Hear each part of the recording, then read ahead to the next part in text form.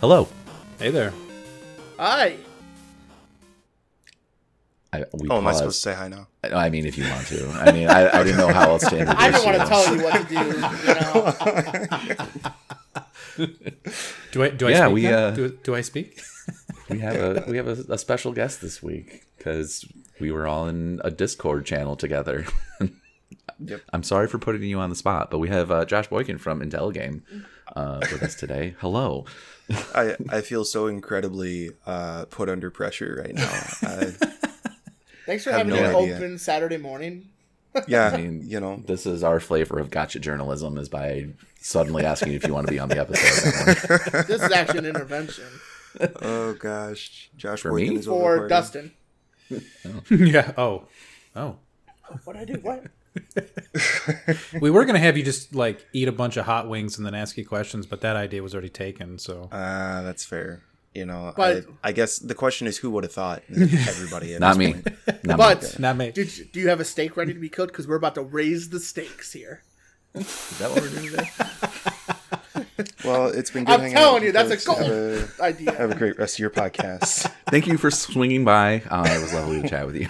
I'm telling you, if we had a gotcha journalism and it was called Raise the Stakes, but we had the guest eat a steak with us while asking them hard any questions, winner. See, I feel like if you were gonna create a podcast called Raise the Stakes, like you would have to have it about like raising cows, and so you would bring in these guests and be like, hey, I want you to like have this discussion while we like hang out with this baby calf, and you have to invite them back like years later and be like, see, this is the decision you made because we raised the stakes. I like where your head's at. That would be the most depressing second 2-part series. There's one episode every 4 years.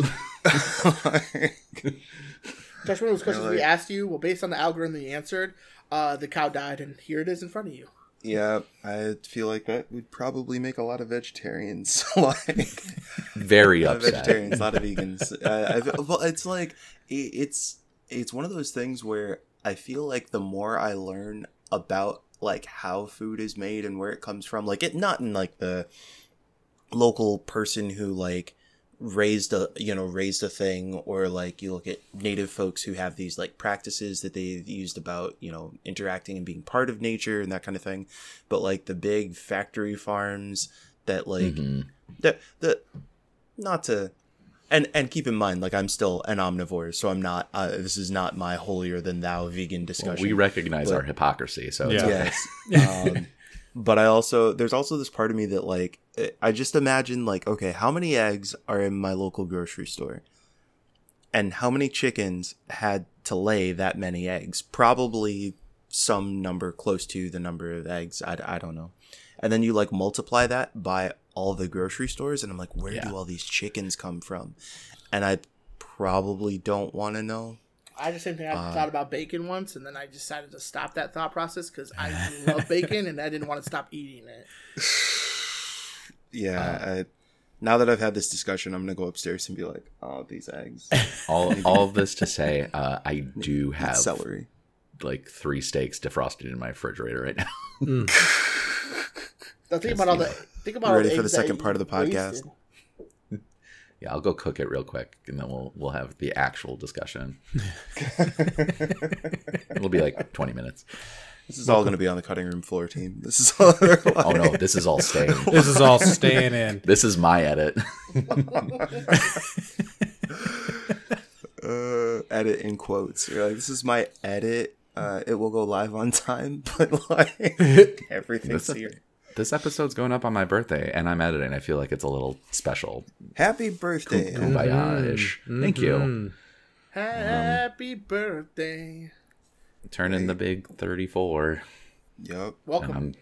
Yeah, I know. I based Yeah. on what I've seen from all of you and my wife, I think I'd rather be dead. Your wife is like, nah, you don't get off that easy. Like, Yeah, no, Right. yeah. So she's preventing everything, unfortunately. But Just one step closer. no, that's why we had steaks, because on the day before my birthday is my dog Rizzo's birthday, and he gets a steak every year, so That's my boy. he'll be happy. Sharing birthday Rizzo. celebrations with your pups. It's never a bad thing. No. It's part of the reason why I was okay with getting him. I'm like, I was named after one of my favorite baseball players, and One of your his favorite birthday's Yankee a day before players? mine. Yeah, Yankee. I don't want to talk about it right now. We don't have to. It's okay. Please Not be no. okay. Please no. Anyway, I mean, I was going to go to a Cubs game on my birthday, but that went out the window. Yeah, we I was gonna say we had talked about that a while ago, and then I was like, as they started to trade away players, I was like, maybe we just don't this I year. don't think this is the year for that. You want to go see Patrick Wisdom play? Kind of, actually. Like, I want to see that mustache. Ugh, glorious. Wish I could grow that. Are we talking about Arthur Morgan, Adams? Oh boy, and Red Dead? talk about a glorious mustache. I don't know if you've been able to pop by any of the Thursdays I stream, Josh, for A little bit. playing Red Dead 2, and unfortunately, I never got to level 10 stash, but takes a I do lot. have probably my favorite mustache in any game ever. I want you to know, Adam, that I have not shaved my character's mustache because, as you know, I'm playing it as well in my spare time, and I've taken a lot of hair tonic. Where you didn't until later. It's still 9 out of 10. I know it takes like several days. So it's crazy to me. How And many? I know How many ahead. times are you supposed to take the tonic before it'll actually kick you up to the 10th? once a I don't day. know. Really? Like you have to continuously do it for like a week in game? In game, yeah, I think it's something maybe even longer. There was a video about it ages ago that I remember when the game came out, and it takes a long time. And the fact that I knew it was pretty much at the end of the game, I knew I wasn't going to get there. Yeah, you were like, yeah, well, maybe after this mission, maybe I'll see what happens. And I'm like sitting there going, nope. Well, it's literally, I had the same thought in my head. I was like, yeah, we'll see what happens, but I'm pretty sure this is the end of Right, the main right. campaign. You should look up a picture of him with a 10 out of 10 beard. That is nuts. Oh, he's Grizzly Adams, right? It's crazy. Yeah. And especially if you have that buffalo hat or whatever it is, wolf hat. Yeah. It's great watching you play that, though, man. I gotta say. You're welcome. I would. Well, it's just. What else can I say? Well, it's like you're getting into it. It's the same thing with like watching Dustin play Wolfenstein. I get joy out of watching you guys and friends play games they're into and get into, especially games that I also am into. I was going to say that you've already beaten probably Right. at this point and enjoyed and told us to play, and we're finally listening. I'm waiting for that Ghost of Tsushima playthrough. I don't know if I don't know if that's a good game to stream. I streamed it You did. and it was pretty. I had fun. I mean, once I got it working, like my You first and, day you and streams Josh was- are the only two people I know who've played it. And I've only played the multiplayer. Why don't you think that would be good for stream? Just the pacing of it? I guess I don't know. Like I don't know how it's really any different than Red Dead because Red Dead 2 because Well, it's different. It's a different style, of course, and they're both open world games, yes. And I think the combat is fun and the stealth that you do, and like the standoff feature is it's crazy fun, and it's like it's actually good that you waited to play, not that you're going to play, soon or anything, but like now the director's cut just came out for the PS5 and.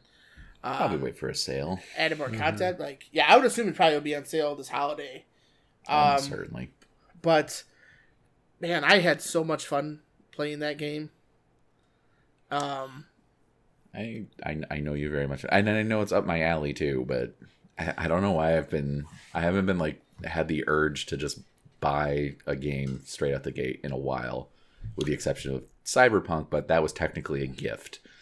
So Yeah, I think the next game I'm buying out the gate is probably Far Cry 6. And that's only because my brother are going to play together. Well, there you go. That's all you need right there. Yeah. That's good enough. Because Dustin abandoned me to play with his wife. So I decided to beat Far Cry 5 again with Katie So because now she hadn't played it. Now is the part of the podcast where we let those two argue, Josh, and we'll have our own separate conversation over the top of their conversation. No, it's when Seems reasonable to me. It's when Katie said that you guys are gonna play Far Cry 6, and then my heart shattered into 1,000 pieces because it's not a single-player game. That's what Destiny 2's for. That's what Destiny's for. I'm just saying. You're forcing me to play with my brother. I know it's. And he's gonna listen to this and hear that and probably yell at me. It's been a meme for I don't know how long now at this point about me and Destiny 2, but I actually did just install it before we started today. I'm happy. And I know I have a hard time admittedly, being harsh on games critically, but Destiny 2 it lost me on when Beyond Light came out. I enjoyed it for the most part when, the missions and stuff, but I fell off of it really fast. Mm-hmm. And with some of the changes I've been reading about since it came out and, the last season, I caught up on the story of the last season and I was like, damn, I missed some good shit. There's a lot of cutscenes I had to skip through in order to get into the game. That I will watch later. 30 different pop-ups.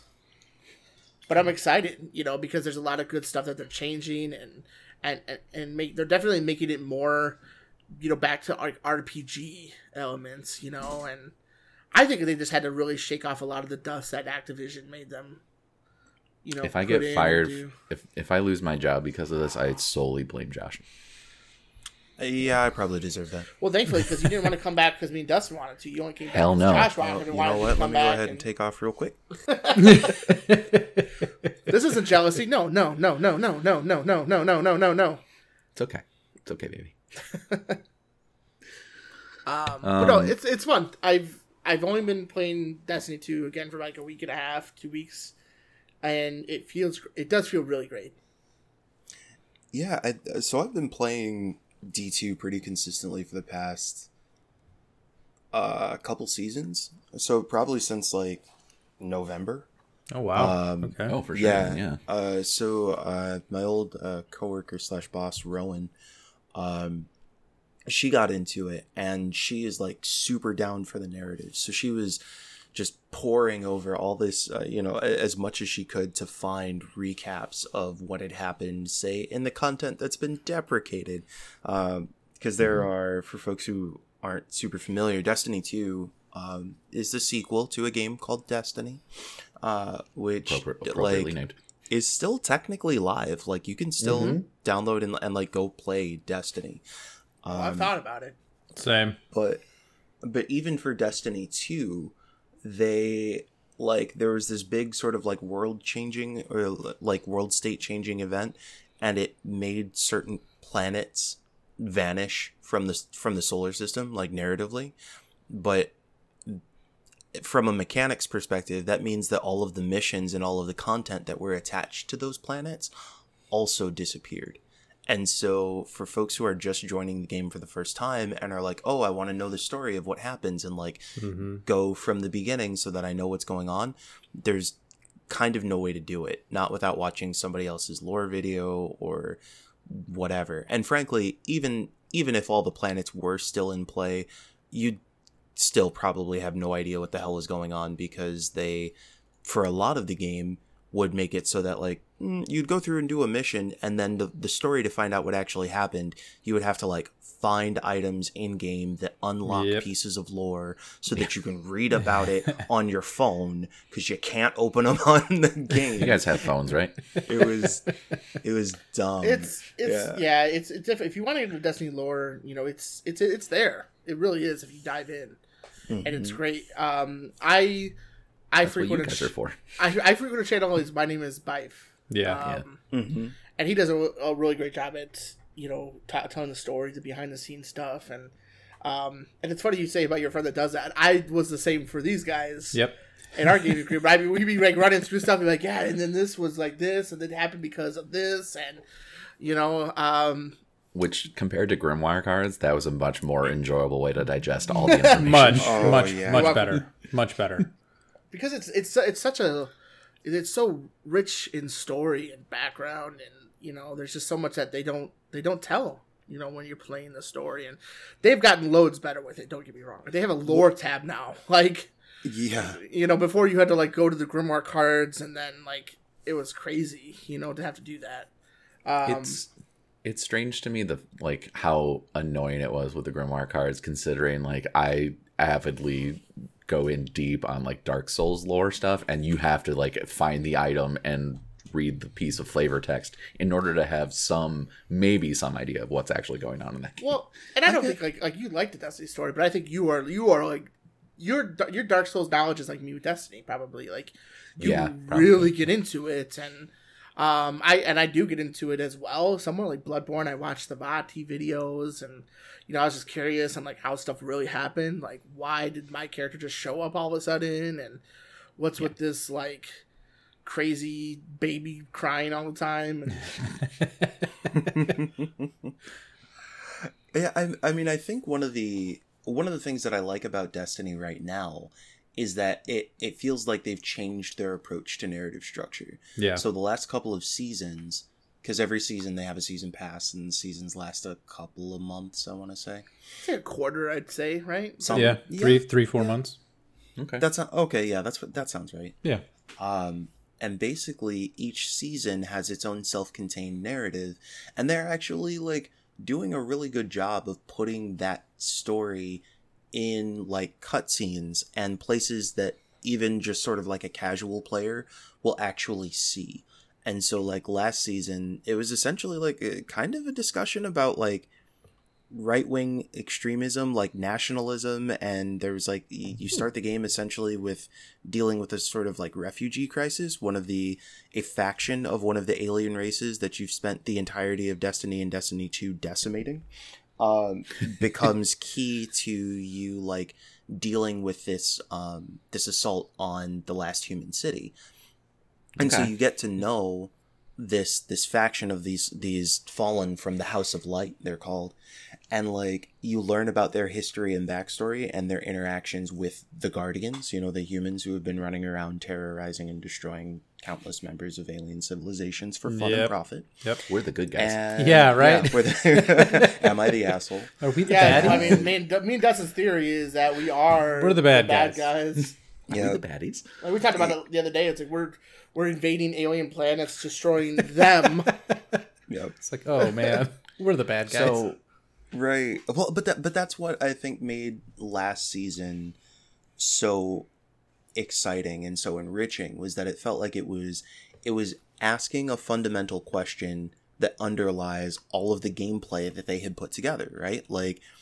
There's this game that they created back in the day, and they're wouldn't it be cool if humans could come back to life all the time and kill aliens, and that's really cool. And I think that a lot of the players and a lot of the people who've been making the game have grown up a bit and exposed to life more and all of this different stuff, and are well, maybe we should question some of these ideas we put together. And I know that I also walk into Destiny and play it just as I can sit here and acknowledge the narrative, whatever, and still go in and be well, game told me gotta kill 100 with a grenade launcher, so bye-bye. Time to go decimate some aliens. Well, yeah, and what's that one thing? Murder. Well, you remember what Josh, what you're saying is when Beyond Light first came out, you remember all those trailers when we're basically talking to who's now the Crow, right? Mm-hmm. Where he kept having that line, right? The line between light and dark is so very thin, right?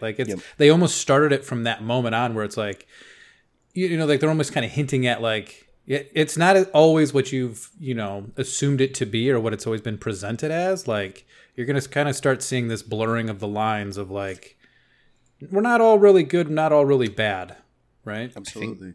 Something like that was. It didn't need to be there when the game first launched, but I think narratively it was probably at its weakest point. So the fact that they're kind of riding that ship over the course of these many months is cool. So the last season, I watched the My Name Is By video to catch up on the story of the last season, and it was pretty powerful. In one aspect, because there is a group of fallen who are on our side. Right, the fallen House of light Light or whatever. Yeah, the House of Light, and House of Light. They were allowed into the city now to live, and they talk about how they went through that, and then they talked about how Saint 14 was their ambassador, kind of, and would protect them. But like, they only know Saint 14 as a murderer, a monster who would try to kill them all the time. But then now he's supposed to protect them. So like, the whole House of Light are scared of this guy, but they're the protector. As a player who is now jumping in, what season 15 is what this is on right now, right? Yeah. Yeah. Is there a way in game other than like the lore tab for me to find all this out? The lore tab you can, but then you have to. That says it all. Okay, but you have to unlock it. That's the thing, is that you have to unlock it to read about it. Every Destiny 2 recommendation comes with giant caveats. Yeah. I'd expect nothing less in this day and age. Come on. I got the videos for you to watch, man. Right. The only thing you need to know about the Season of the Lost is that Queen Bey is back. She is. Mara Sov is back, and you can go to her throne room and hang out if you want to. It's pretty cool. The helmet stayed on. Okay. That's it's actually so it's funny because I always say that it's like every time I try to recommend Destiny, I spend just as much time apologizing for Destiny. I'm just like, okay, you should play it, it's really great, but then there's this thing and then there's this other thing, and you're not going to have any idea how to make your character stronger, and also the game wants you to play in groups of 3, so you can only have 2 friends. But just a bunch of stuff. But I do think that they've been better with that stuff, though. They've introduced more like 6-player just matchmaking modes, but you can bring more people with, and they usually have one per season. Yeah. And I think they're actually doing. I think they are doing 2 this season. There might be. I can't remember. I thought they said they were doing an additional 6-player. Well, there's a Shattered Realm thing, but I don't know if that's. I think that's just 3 players. So far, yeah, I was going to say Shattered Realm's just a normal 3-person fire team event. But I think that one of the things that oh hell, nope, you can apologize again. It's gone. I don't know. I'm not even gonna try. I'm not even gonna fill air to try and find whatever my point where was. that thought was. It was not that important. What you're saying is I need to go watch a bunch of YouTube content, basically. Essentially. Okay, if fine. you care about if you care about the story, I mean, shit. Even as somebody who played through the last season, I think that's my problem with this season, is that last season felt like a story that, even if you didn't have a lot of understanding of what was taking place in Destiny, it still felt relevant and it still felt like gripping and engaging. This season's narrative, I'm really not into, and I think it's because it revolves around this character Mara Sov that Chris just brought up, and Uldren Sov, Mara's brother, who's now known as Crow, who was like brought back to life as a guardian, but also lost his memory in the process. Because and I think I explained it. I think I explained it to your friend. Yeah, Carol, that's what. Yes, the other day, and it was like you got this guy Uldren Sov who killed Cade, the Hunter Vanguard. And the leader of one of the factions of the game. Yeah, and like the Scorn led the Scorn, and we and Petra killed him. I think it was actually Petra in the lore that killed him. I like to think it was me though. But he got resurrected, and it was a cutscene from like when Forsaken first came out. A cutscene that a ghost resurrected him, and then like they did nothing with him. But there was some like lore tabs behind the scenes. But basically, like he was trying to find his way to the city, but any person he met with looked at him with disgust and hate, and he had no idea why. He has no idea. He's a newborn baby, and he comes into this world, being hated right away, but still perseveres through it and ends up becoming an ally, and gaining the trust of Zavala. And I've already uninstalled.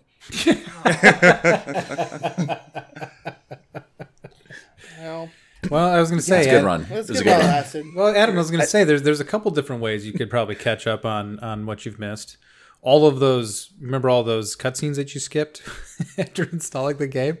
No, I barely remember anything anymore. Or Chris, we'll just reenact Destiny 1, and Chris will just try to help you along the way. I'm getting caught up on it myself. Like me and Dustin did that Get the Dead Man's Tail. Whatever it's called.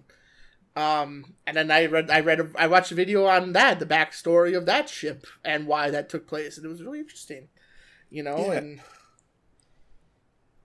sorry.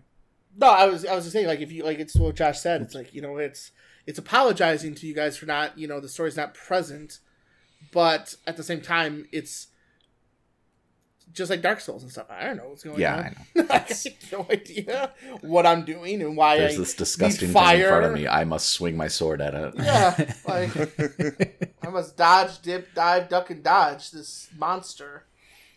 Yeah, I mean, for me, I think part of the reason, even though I focus really heavily on like narrative and story in games, the reason I kind of forgive Destiny for its some flaws, some faults, is because I think honestly the lion's share of why I enjoy that game is its mechanics. Yeah.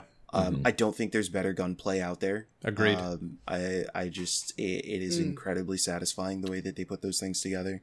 The missions, when you're running with a group of 2 other people, when you're doing a full fire team of 3, there's some really fun coordination in ways that they have you kind of like explore the worlds that they've put together. It's an absolutely gorgeous game. You can actually turn the HUD off, kind of. It's like a game option where you can turn the HUD off entirely, except unfortunately they don't design the game for you to be able to really effectively play it with the HUD off. So you basically just turn it off so that every so often you can be like, wow, this game is insanely pretty. I think people often underestimate how much of a visual effect having the like ammo and all this stuff display on screen takes away from the beauty of a game. But there is also good narrative and good characters that run alongside that. I think if it was just mechanics, I'd still probably be like, oh, well, and I like roguelikes, and I play a lot of those, except for Hades yet, which I know I should continue apologizing for. But it's accepted. Sorry. But yeah, I think Destiny's got a lot going for it, and I've enjoyed the way that it has made it. It's created a space to be able to play with other people who are not like super hardcore getting into like really precise MMOs, but it's a space to hang out with friends. It has that, like most MMOs, because like Destiny is an MMO, really, obviously, and unlike most MMOs, you have a hard time being a casual player in a lot of MMOs. Destiny allows you to do end game content if you want to. Like they introduced the guided games, or the whatever it's called. Yeah. That allows you to run with people that know what they're doing and will shipper you through these games, these raids and stuff if you want. But it's also, like, to your point, Josh, it has some of the best shooting mechanics in any first-person shooter I've ever played. Whether it's a controller or with a keyboard, like keyboard and mouse, it's so great, and it feels so good when you get those headshots and everything, After I installed it, I ran around for like 2 minutes, and I was dropped into a giant purple-looking area that was very pretty. And because it's on PC, there's got to be a mod out there that you can just take away the HUD completely, right?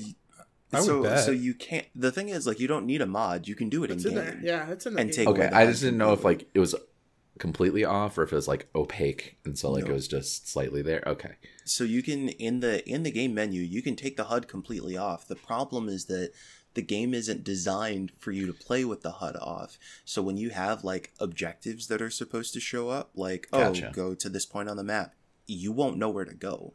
If it gives you a context clue that's text and says like speak to this person or whatever, you'll have no idea. If there's an indicator that's supposed to show up when you like stand next to an object so that you can interact with it, also goes away. Okay. No clue. So it removes all of it. It removes all HUD. Okay. And that is the problem. Yeah, that would be an issue. I want them to take away my ammo display and my super meter and my health bar and like that kind of stuff, and just pop up when there's something I'm supposed to interact with or a place I need to go. I would love to have like a second screen sort of thing. Like if I still had my old Logitech keyboard that had the screen on it, like tell me my ammo there, Sure. You know, if I want to. And I think one of the things missing, and I know you had said this the other day, Josh, but like a true photo mode would be fantastic in Destiny. You know, just like the selfie emote that we're gonna get you one day, Josh. I promise. I'm gonna keep an eye out for this thing for you. But like that's just fun, like being able to be like, all right, selfie, like get a group together. Like last year, or no, it was 2 years ago at this point. Like I was playing Destiny with my friend Jory, and we were like doing the strike where we had trains and stuff, and she kept getting ran over by the trains and such. And you know, by the end of the night, like I did the selfie emote, and you know, we took a picture with Ikora. That's still my phone background, you know, to this day. You know, because it was just so fun, and like, you know, we had to maneuver, you know, the selfie emote around to be able to take that picture even. But yeah, it's a beautiful game, you know. I have the same thoughts about Red Dead Redemption 2, though. There's just some moments when you're just running around that game where you look, it's just like, oh my gosh. Yeah. Well, this is gorgeous. I'm even just, like, I'm playing it on I was PS4 Pro and then on a 1080p monitor, and like, so it's not nearly doing what it could, but it still looked really good. The area you're in that game right now is like my favorite area. Yep. It's so beautiful. Also, speaking of really nice looking games, I started Miles Morales last night, and holy crap. Welcome. That game is pretty. Pretty. Sounds amazing. Oh my gosh, yeah. Like I said, when you get in the fights in that game and that soundtrack pops off, like you're just in it, man. You're just just keep throwing the waves of people at me. I just want to keep doing this. Infinite enemies. Yes. It's fine. Yeah, the game is wild. What made you decide to go to that one in the stack right now, Adam? So, I had been playing Horizon Zero Dawn, like just for myself. And I got to a point in that game where the mechanics and controls frustrated me enough where I was just like, I don't want to play this right now. Sure. Because you can't customize the controls. And... Right? You can't make it how you want it to be. Really? That, and like, it's clunky. On the PC you can, but on the console you cannot change it. Yeah, you cannot. And wild. Some of the buttons they have mapped to, like... what would normally be in pretty much every other game would be circle is on square. And so I've gotten my head wrapped around what it needs to be, but just like sometimes the movement in combat, like it's not fluid like I feel like it should be for a game that came out when it did. And I'm at a low point in the narrative. So like I have to go through some more stuff in order for everything to pick back up again. And the story is interesting. But I didn't touch it for like 3 weeks. And last night I was wanting to play something single player. And I was like, I had gotten Miles Morales when it was on sale, I don't know how long ago. And I know it's not a long game. And I know it's going to be good and I'm going to like it. So that's why I landed on that. Nice. And we'll probably platinum it.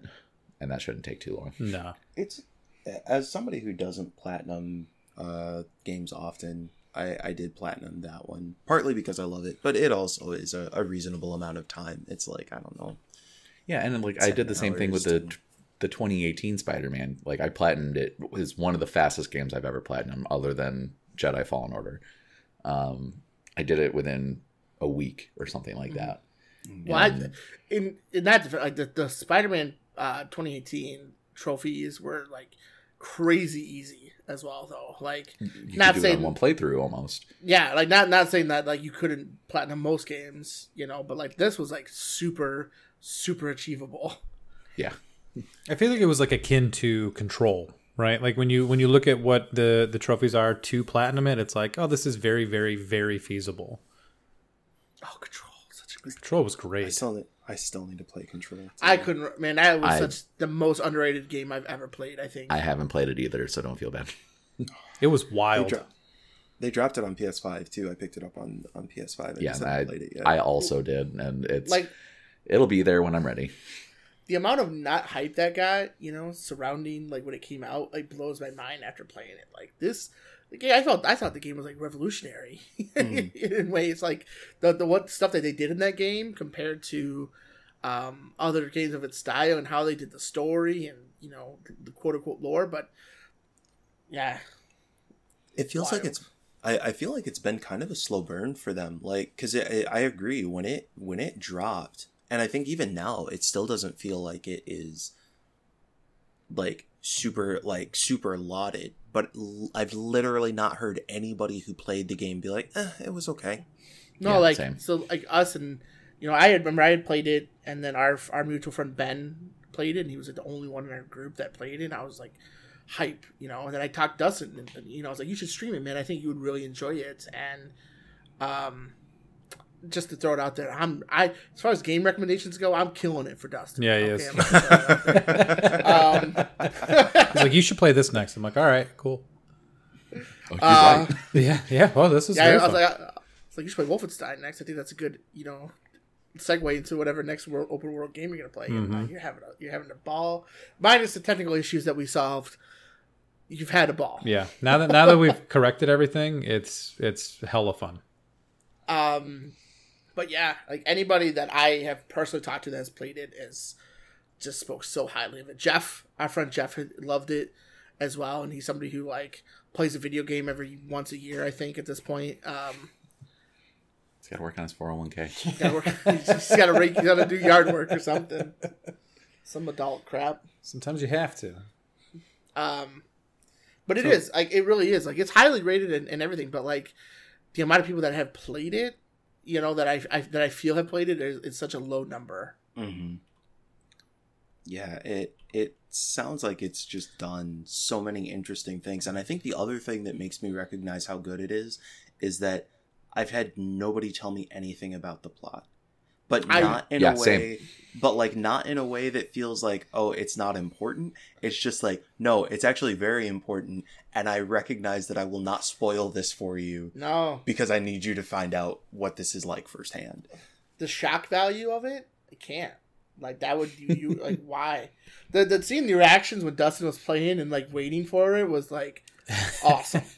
I mean, as knowing what was coming up, and he was just like, "What?" Also, I will say, as somebody who has played and beat the game, it would be hard to describe to you yes. what that game is. You just have to experience it. It's a great game. Have you seen The Shining?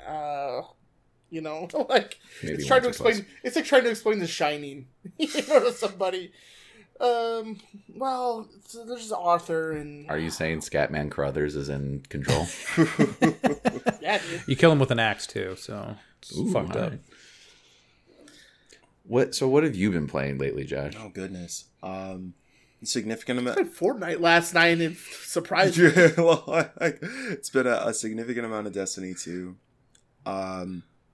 I also played a couple of games that were kind of unexpected. One of them was called The Veil, the VALE, Okay. Veil, and it is a all audio game.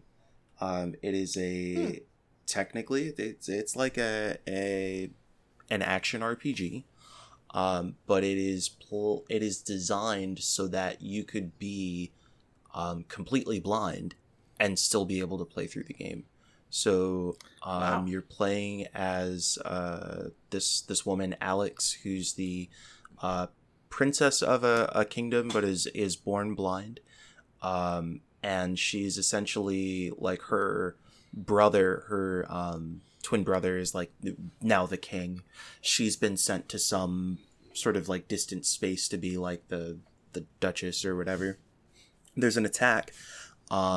She's like on her way to the castle and gets sidelined, and it's her journey of trying to find her way back with this guy that she encounters called Shepard, who helps sort of guide her along the way. And the cool thing, I think the cool thing about it is that, or one of the cool things about it is that it doesn't feel like.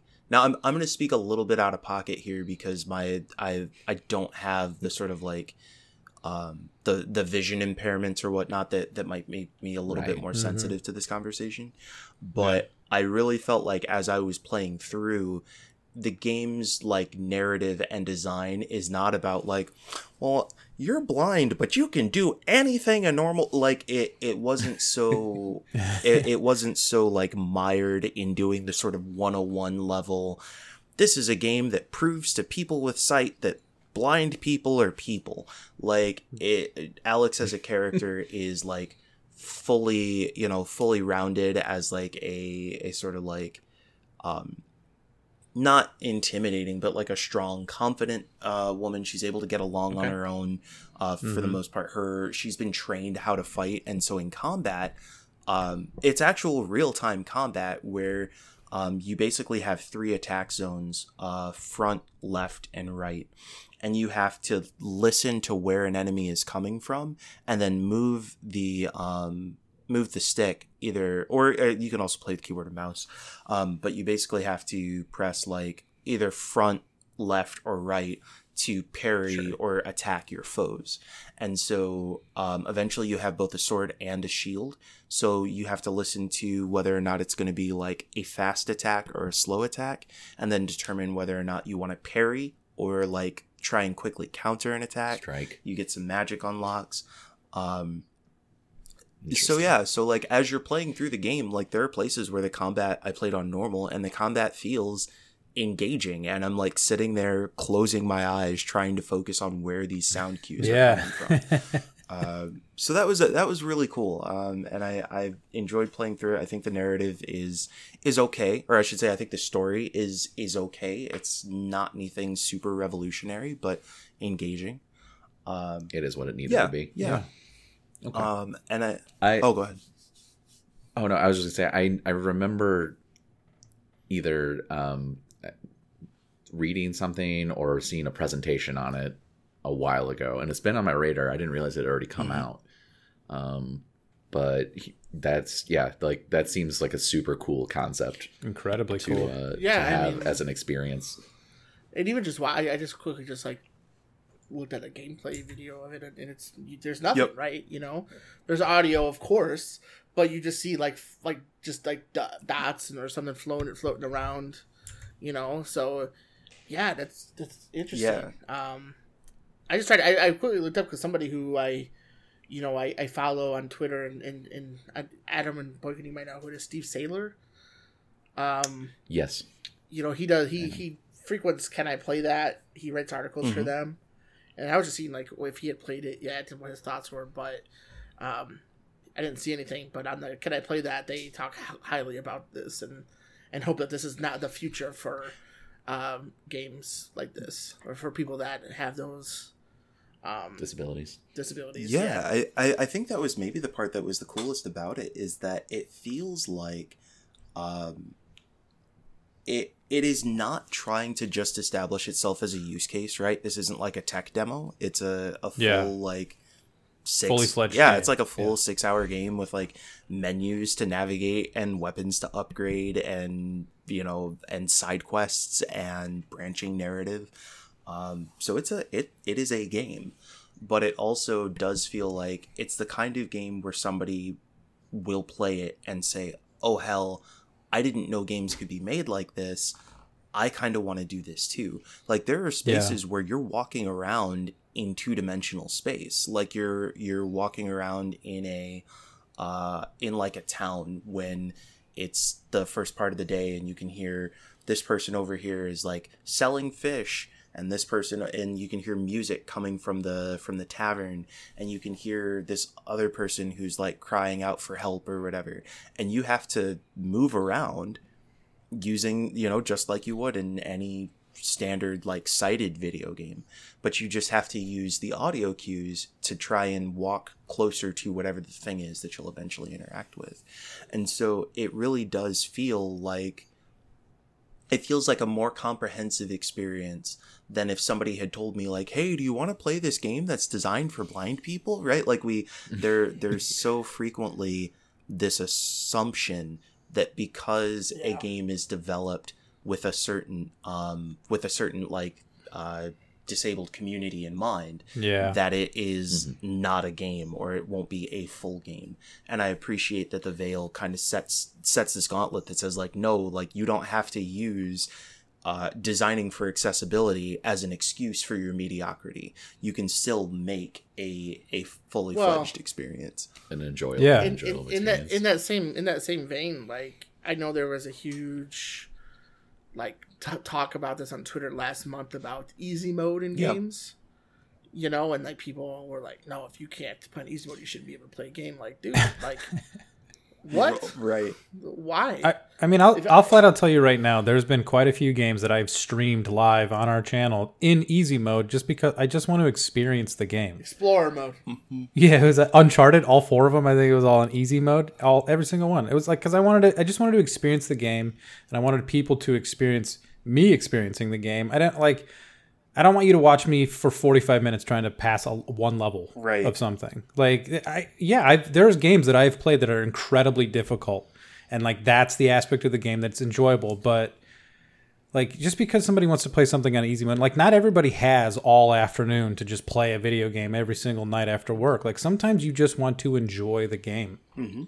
Yeah, like, don't get me wrong. Like going through recently Bloodborne and Dark Souls 3, like, there's no easy mode. There's no difficulty setting. It is what it is. The game's the game. And I understand some people, that's what they crave, and they like that challenge, and I'll go for it. I'm all for that. I wouldn't deny you that. Same way I wouldn't want to deny anybody an easy mode or a story mode, quote unquote. Like, I just did that with The Last of Us recently. I just, I did put on like the hardest difficulty, but I gave myself like infinite ammo and all this stuff. Like, I want a challenge, but I also don't want to like that much of a challenge. Right. But like I wish they did have kind of easier modes in those games, because I loved going through Bloodborne and finally connecting with Dark Souls 3.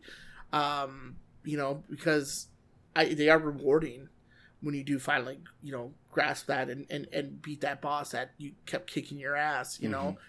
But I know that's for me. Right. And some others. That's not for everybody. But I feel that that's why they should have those modes, for these type of games, because I would love, more people to be able to play that and be, and experience it and everything. So, what I was going to ask, though, is, so with the Veil, do you feel that gave you a better understanding of what it's like to put your, put yourself in those shoes of somebody who's visually impaired? Do you feel like that gave you that atmosphere and understanding? I feel like it would be hard for me to say that, because there are places where because like I could choose to open my eyes whenever I wanted, right? And like when you just described what the video of gameplay looks like imagine that you are looking at a just like a starry night sky, like or just like a veil of colored dots, that's all the visuals the game has to offer.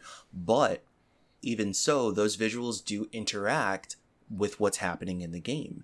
So like, if I am in one of those 2D spaces that I was talking about and I'm having trouble kind of figuring out where I am, I could watch that star field respond to, like, when you move forward, it's like watching it, like watching the wind move or something like that. So I had a bearing with which to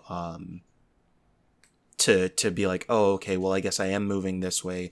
Or when you start to walk up against like what is essentially like a wall at the edge of space, the star field stops. So I was still able to use sight to my advantage. Okay. There are also things that like you might not notice, if you never had the ability to see it, you wouldn't notice. But there are places where, like, when it was like cold and rainy and it's supposed to be more depressing, the star field would change from yellow to like blue, or the stars, instead of floating like stars, they would fall like rain. And like, there are still experiences that were part of my life with that game that did involve my sight, even though they weren't required. And so I think there is maybe where I would have some of the rub, is that like, it's still, for me to experience that game, it gave me perhaps a stronger sense of what it might be like as a blind or a person with vision impairments, to play a game, right? Like I could figure out some of the places where it feels like, oh, this was a thing that you did as a game designer to try and advocate for, or to try and make this more accessible for somebody who doesn't have sight.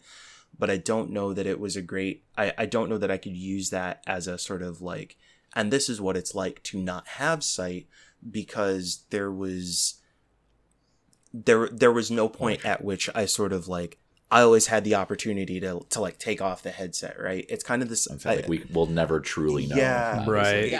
It's kind of like when people try to create, like empathy games of, this is what it's like to be black in this place or whatever, right?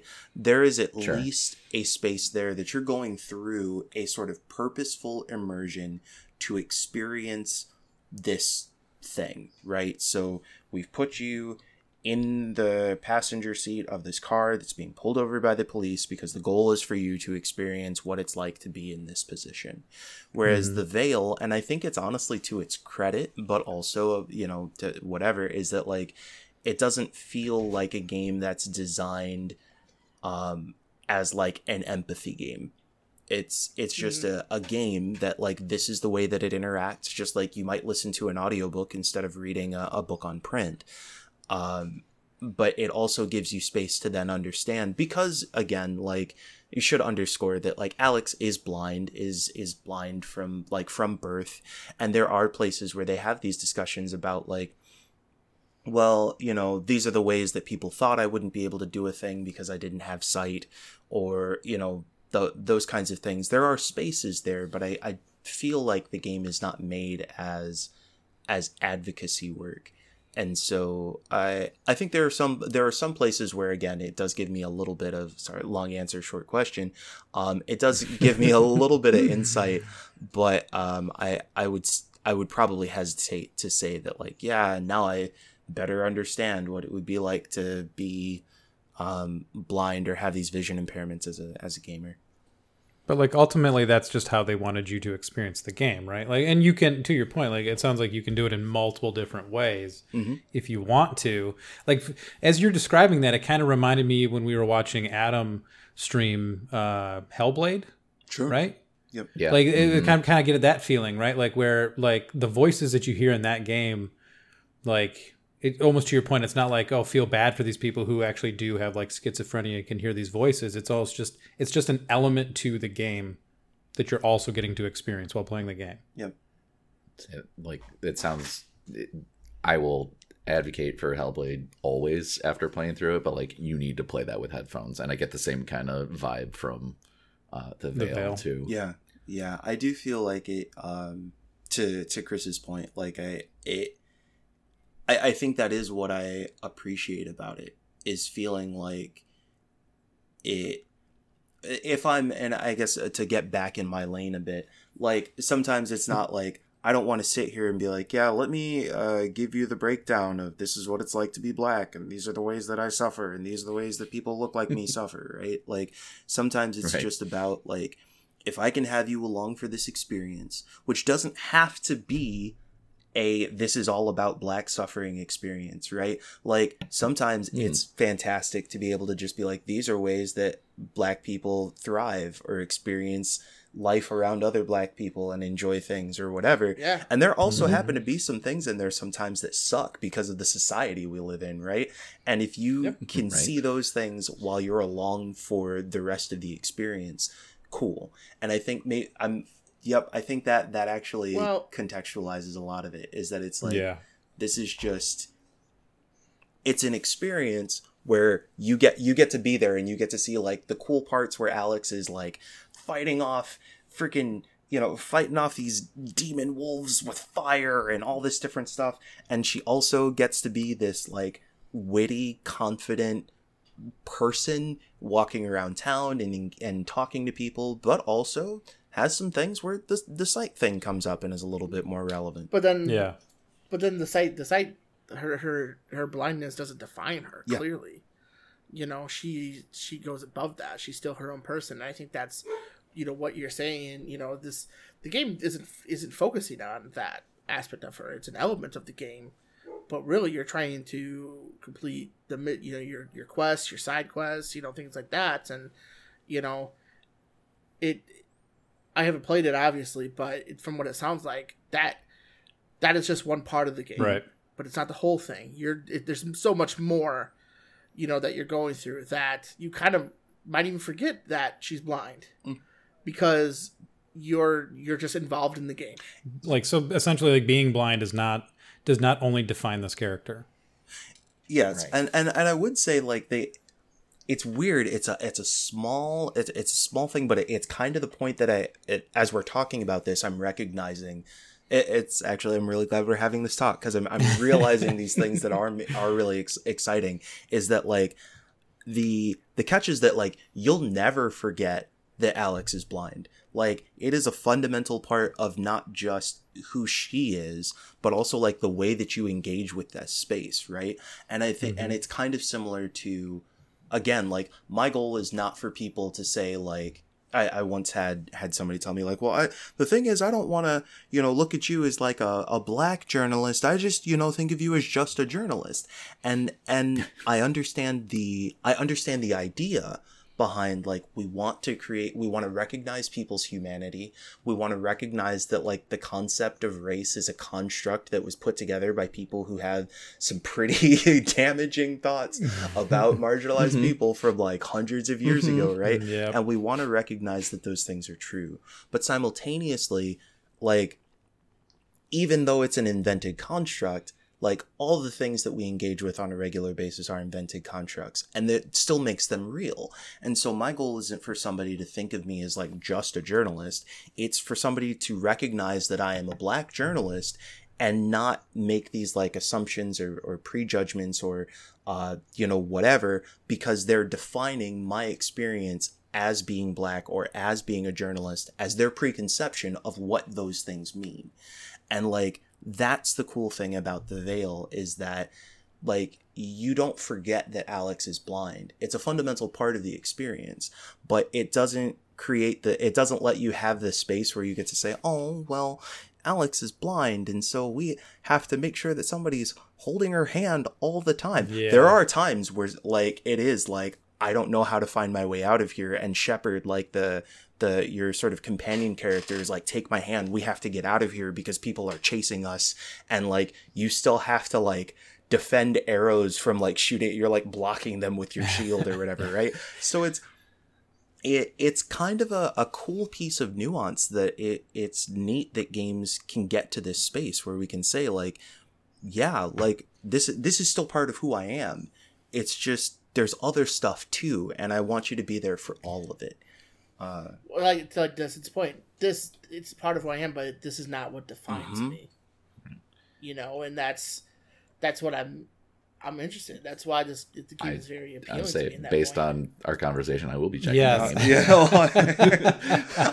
I will put my game critic thing back on, which is that, like, for folks who are looking for a, like, super like, gritty RPG, there are some places where it steps up a little bit, and then you can't really tell. So, like, you'll have multiple level classes of weapons, and I'm like, because I don't know how they compare from, like, I can't switch from encounter to encounter or whatever. I don't necessarily know when I, like, bought a better sword, and it's helpful because there are no numbers popping up for me to see, right? That, like, oh, right, now I did more damage. So there are some places where it may feel like not all the boxes are checked, but I do think that, again, from a narrative perspective, from a design perspective, and honestly, there are still some really cool just mechanics, combat, whatever. It's a neat game.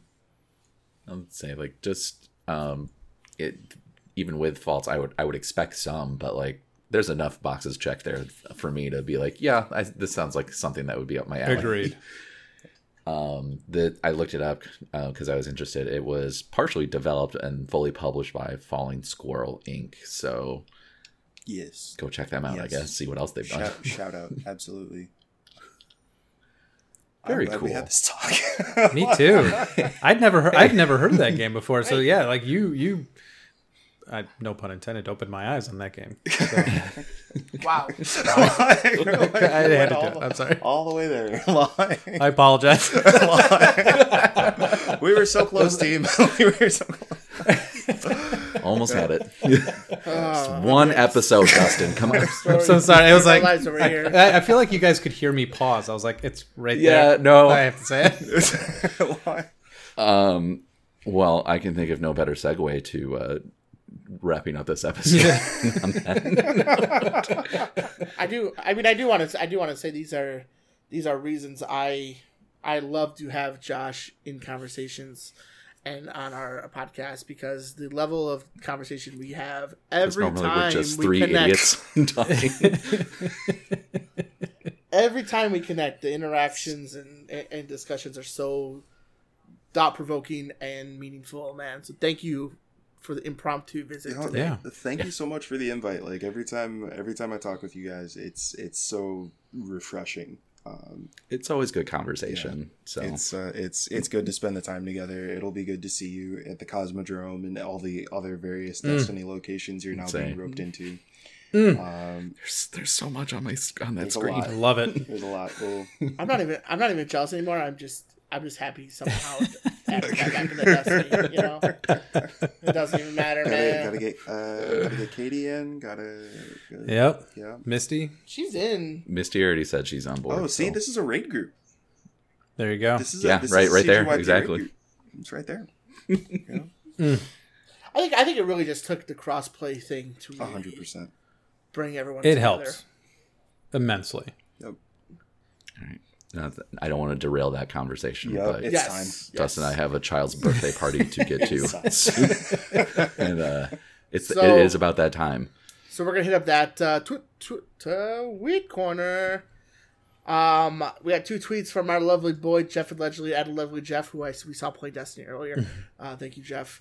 So the first one, at CGY Podcast: if you could train any animal in the world to be your pet and protector, what would it be and why? # tweet corner. I mean, any animal in the world. Does this include extinct animals? There's some good choices. I think a freaking hippo would be amazing. That's a murder machine. That is. They're so cute, man, and like my office would just become its pool, you know, and I would just it'd be cool, man. Have a hippo. Sounds like you already have everything lined up. I'm afraid it would kill magic, though. Yeah, maybe. That'd be. She's a velvet hippo. There you go. Oh yeah, how's my hippo doing? Hello. I think I'd go with a kangaroo, maybe a koala. Wow. Okay. Oh, koala. A kangaroo because they're mean, and they obviously do the kicks real good. Mm-hmm. Koala, if I want to try to give somebody herpes by getting bit by a koala, I guess, or chlamydia. I don't know. They're little I think it's STD chlamydia. machines. Chlamydia. Oh, Yes, they are. Yeah, I don't know. I feel like just any. I think initially I wasn't as creative when it popped into my head. I was like grizzly bear. I mean, it's a fair answer. Something that's But as soon as Chris said hippo, I was like, oh, an elephant would be cool. I almost said rhino. But then I wanted a slippery rhino. So I said hippo. I see your logic. Slippery rhino. I do like the idea of a panther. I think that'd be pretty dope. Yeah. Yep. I Also, think so too. just how could I not? I'd be like, yep, let's Right. go. Shout out Yeah, to the team, man. Nice. Our next question, also from Jeff. Ask you a podcast. All memories of video games will be wiped from your head except for 3 of your choosing. Discuss. Jesus Christ. This is actually why I stopped myself from talking earlier, because the memories of Destiny 1 and playing with you guys will forever be Agreed. near and dear to me. Taking King and the raid and just, I think we played like five days a week, I'm pretty sure. We did. We really did. Fresh out. And to get sentimental here, for a second, we also would not be friends, I think, if it wasn't for Destiny. And to this level, I think we would be friends, of course, but not to the level that we are. So I'm always grateful for that.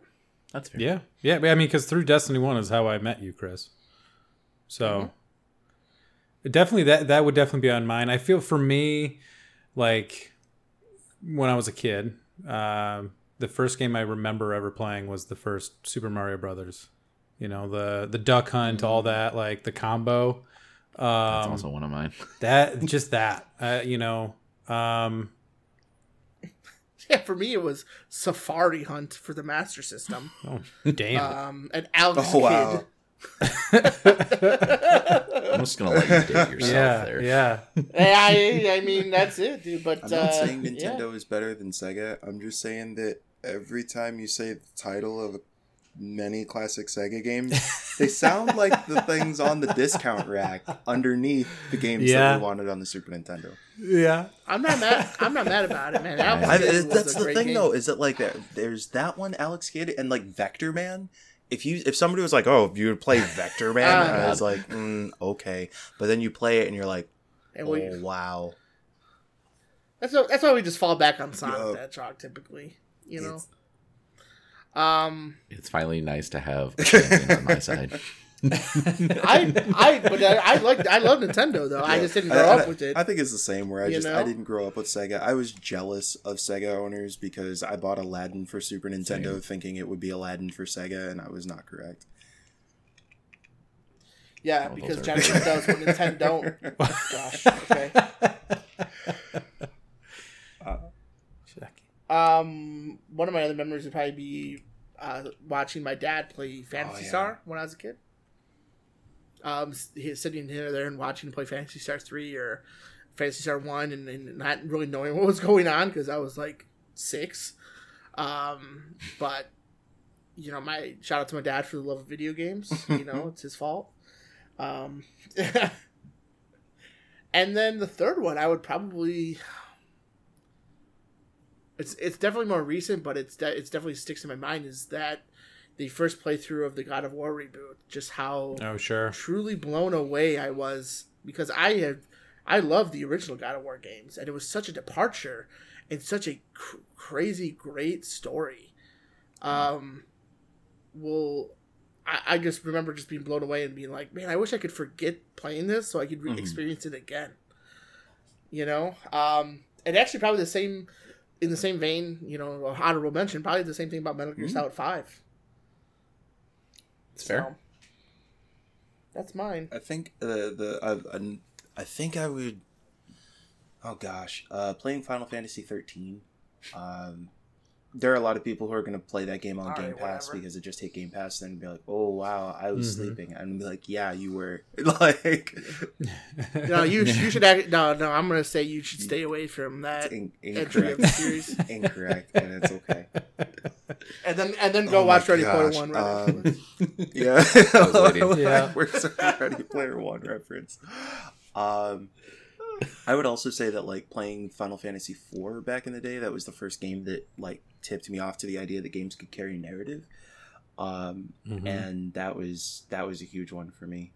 And then God, beating Final Fantasy VII for the first time. I haven't done that. No. Oh my God, gosh. It's okay. It's okay.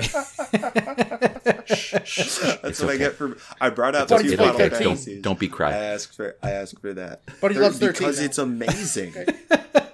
I've never played 13, so I don't know. It is so incredibly. There are multiple people who just started threads because somebody asked me what's so great about 13, and other people jumped in to tweet about it, and we're like, "This is why it's great." But yeah, I think my. And then I think my third one would actually be Smash Melee back in high school. Like, playing with friends from high school and my buddy Jeremy, and, like, just the amount of just dumb hours spent learning and crafting those skills with a group of guys that, you know, predominantly guys, which is also part of the problem, I guess. But yeah, it was just, like, having that sort of competitive yet friendship space was really cool, and I think a big part of like what made me want to have spaces of community for games in the future. That just reminded me of old Halo LAN parties too. Yeah, or just LAN parties in general. I would say bringing the giant freaking box. Just anything. Yeah, and then having like anywhere from 6 to 8 people in the same house, just the parents are like, I will not 6 to 8 CRT monsters. I will not get the smell of sweat and Doritos out of this house for days. And our electric bill is going to go up. This is your I think Destiny 1 and the Mario Duck Hunt were 2 of mine. Yeah. I think the third one for me is the first Red Dead. Ooh. Just because where I was in my my personal life at that time, and getting to the end of that game and into the epilogue, like I didn't see it coming, and it like blew my mind. Mm-hmm. And it's still one of my just like favorite gaming moments. And just everything that happened, like it ripped me apart because I wasn't expecting it. And it was one of the things, like, I talked about it to anyone who would listen to me for a long time. And it's one of my favorite narratives from that generation, possibly ever. But that would be my third. But, well, thank you for the questions, Jeff. Top tier questions. Yeah, those are 2 really good ones.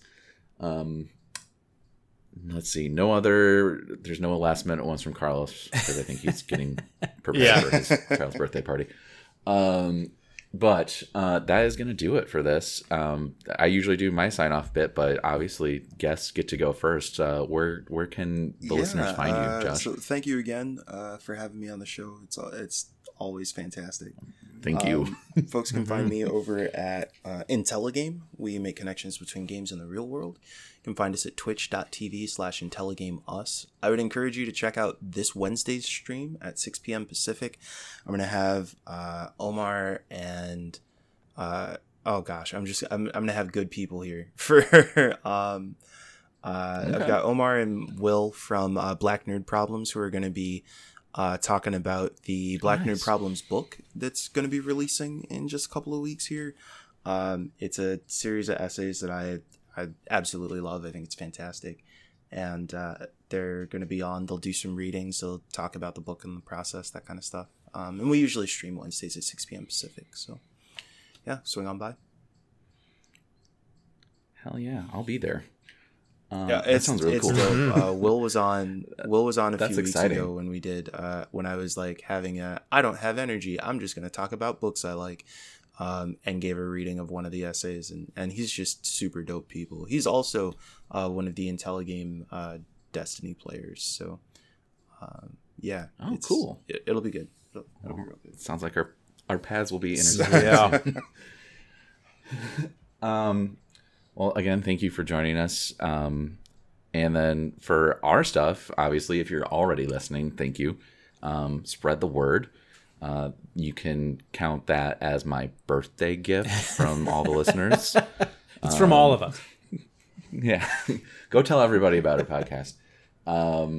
And then, if you're already listening to us, but we're pretty much on every platform, from Podbean, Google Plays, podcast app, Spotify, Stitcher Radio, like we're anywhere you find podcasts, we're probably there at this point. And then we stream on Twitch 5 nights a week over at twitch.tv/comegetyourpodcast. We've mentioned some of the games we've been playing, and like we're variety streamers, and swing on by if you have the time, Tuesday through Sunday, basically. And yeah, that's actually going to do it for us. As always, we end with a shower thought from Reddit or wherever we find it. And did you happen to find one? I didn't research one. I tried to come up with one myself. It's okay. I already had one picked out. Okay. So I got your back. I'll try. Did Shovel Knight spend time as a gardener, and that's why he's so good with his shovel? That's a valid thought. Like, inquiring minds want to know. A Shovel Knight, like you're just like. Well, that is going to do it for episode 109 of Come Get Your Podcast. I've been your host, I've been Dustin. Dude, Did we lose Chris? And that was Chris. We lost Chris. Well, I've been Adam. I've been Dustin. I'm not Chris. Oh. Yep. We lost him. Yeah, we officially lost him. Okay. Again, thank you so much for swinging by today. And I need to do some research about shovels and knights, so I'll get back to you on that. Chris? Stop. And I've been Chris.